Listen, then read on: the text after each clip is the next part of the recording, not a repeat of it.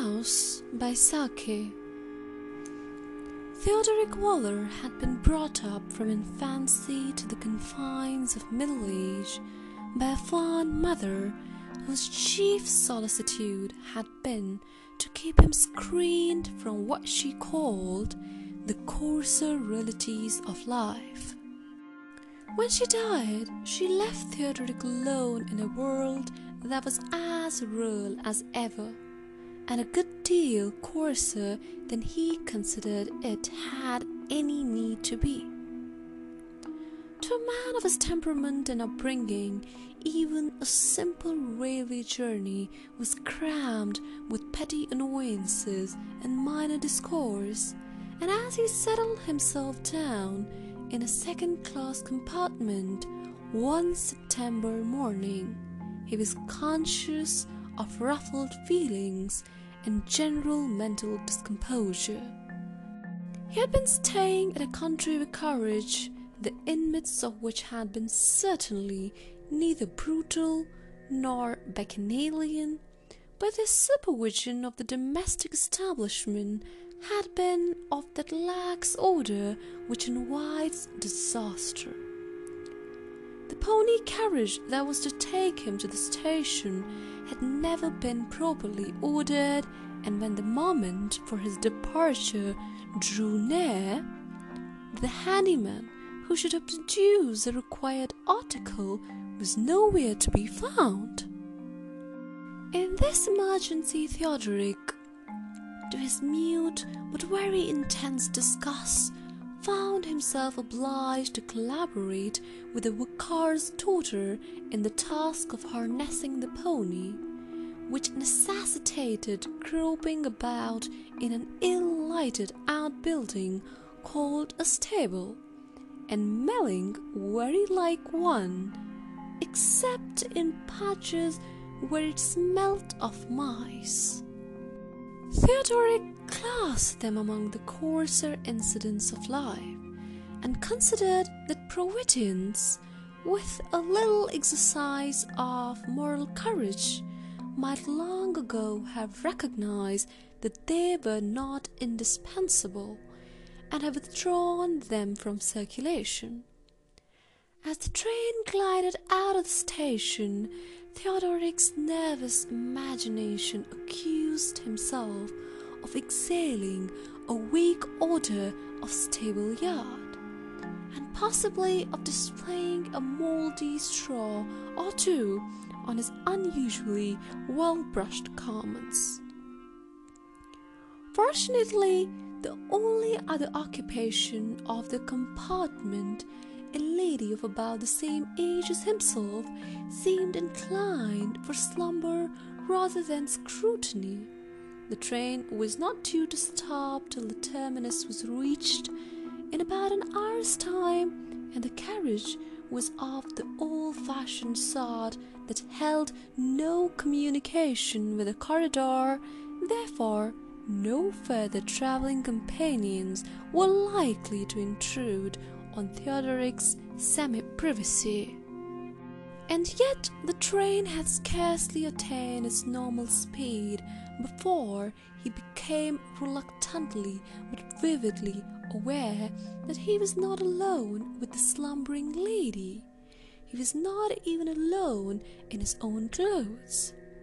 A warm, creeping movement over his flesh betrayed the unwelcome and highly resented presence, unseen but poignant, of a strayed mouse that had evidently dashed into its present retreat during the episode of the pony harnessing. Furtive stamps and shakes and wildly directed pinches failed to dislodge the intruder, whose motto, indeed, seemed to be Excelsior. And the lawful occupant of the clothes lay back against the cushions and endeavoured rapidly to evolve some means for putting an end to the dual ownership. It was unthinkable that he should continue for the space of a whole hour in the horrible position of a rotten house for vagrant mice. Already his imagination had at least doubled the numbers of the alien invasion. On the other hand, nothing less drastic than partial disrobing would ease him of his tormentor, and to undress in the presence of a lady in for so laudable a purpose was an idea that made his ear tips tingle in a blush of abject shame. He had never been able to bring himself even to the mild exposure of open-work socks in the presence of the fair sex. And yet, the lady in this case was to all appearances soundly and securely asleep. The mouse, on the other hand, seemed to be trying to crowd a wonder jar into a few strenuous minutes. If there's any truth in the theory of transmigration, this particular mouse must certainly have been in a former state a member of the Alpine Club. Sometimes in its eagerness it lost its footing and slipped for half an inch or so, and then in fright, or more probably temper, it bit. Theodoric was goaded into the most audacious undertaking of his life. Crimsoning to the hue of a beetroot, and keeping an agonized watch on his slumbering fellow-traveller, he swiftly and noiselessly secured the ends of his railway rug to the racks on either side of the carriage, so that a substantial curtain hung athwart the compartment. In the narrow dressing-room that he had thus improvised, he proceeded with violent haste to extricate himself partially and the mouse entirely from the surrounding casings of tweed and half-wool. As the unravelled mouse gave a wide leap to the floor, the rug, slipping its fastening at either end, also came down with a hard-curdling flop, and almost simultaneously the wakened sleeper opened her eyes. With a movement almost quicker than the mouse's, Theodoric pounced on the rug and hauled its ample folds chin-high over his dismantled person as he collapsed into the farther corner of the carriage.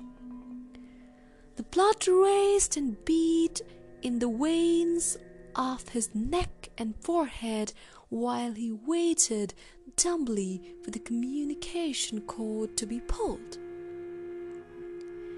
The lady, however, contented herself with a silent stare at his strangely muffled companion. How much had she seen? Theodoric queried to himself, and in any case, what on earth must she think of his present posture? "I think I've caught a chill," he ventured desperately. "Really, I'm sorry," she replied. "I was just going to ask you if you would open this window."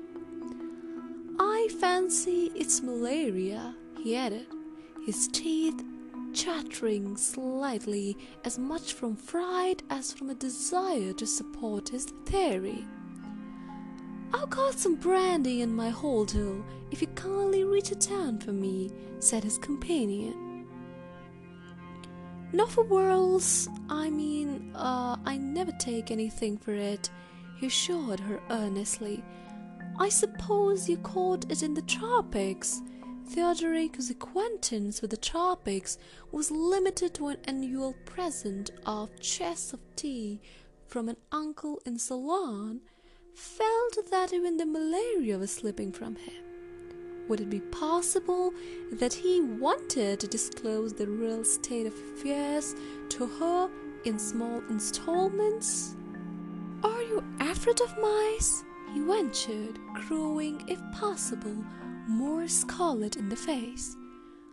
"Not unless they come in quantities. "Why do you ask?" "I had one crawling inside my clothes just now," said Theodoric in a voice that hardly seemed his own.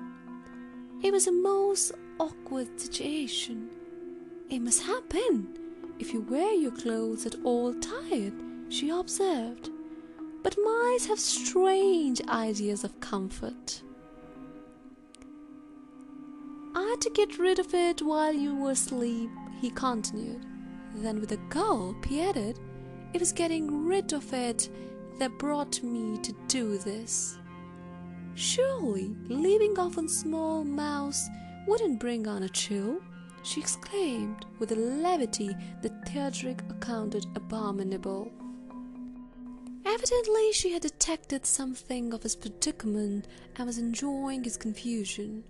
All the blood in his body seemed to have mobilized in one concentrated blush, and an agony of abasement worse than a myriad mice crept up and down over his soul. And then, as reflection began to assert itself, sheer terror took the place of humiliation.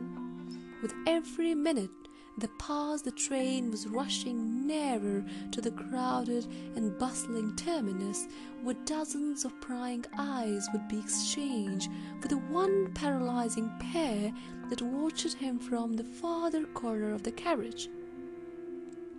There was one slender, despairing chance which the next few minutes must decide. His fellow traveller might relapse into a blessed slumber, but as the minutes throbbed by the chance ebbed away. The furtive glance which Theodoric stole at her from time to time disclosed only an unwinking wakefulness. "I think we must be getting near now," she presently observed. Theodoric had already noted with growing terror the recurring stacks of small, ugly dwellings that heralded the journey's end. The words acted as a signal, like a hunted beast breaking cover and dashing madly towards some other heaven of momentary safety. He threw aside his rug and struggled frantically into his dishevelled garments. He was conscious of dull suburban stations racing past the window, of a choking, hammering sensation in his throat and heart, and of an icy silence in that corner towards which he dared not look. Then, as he sank back in his seat, clothed and almost delirious, the train slowed down to a final crawl, and the woman spoke. "Would you be so kind," she asked, "as to get me a porter to put me into a cab? It's a shame to trouble you when you are feeling unwell, but being blind makes one so helpless at a railway station."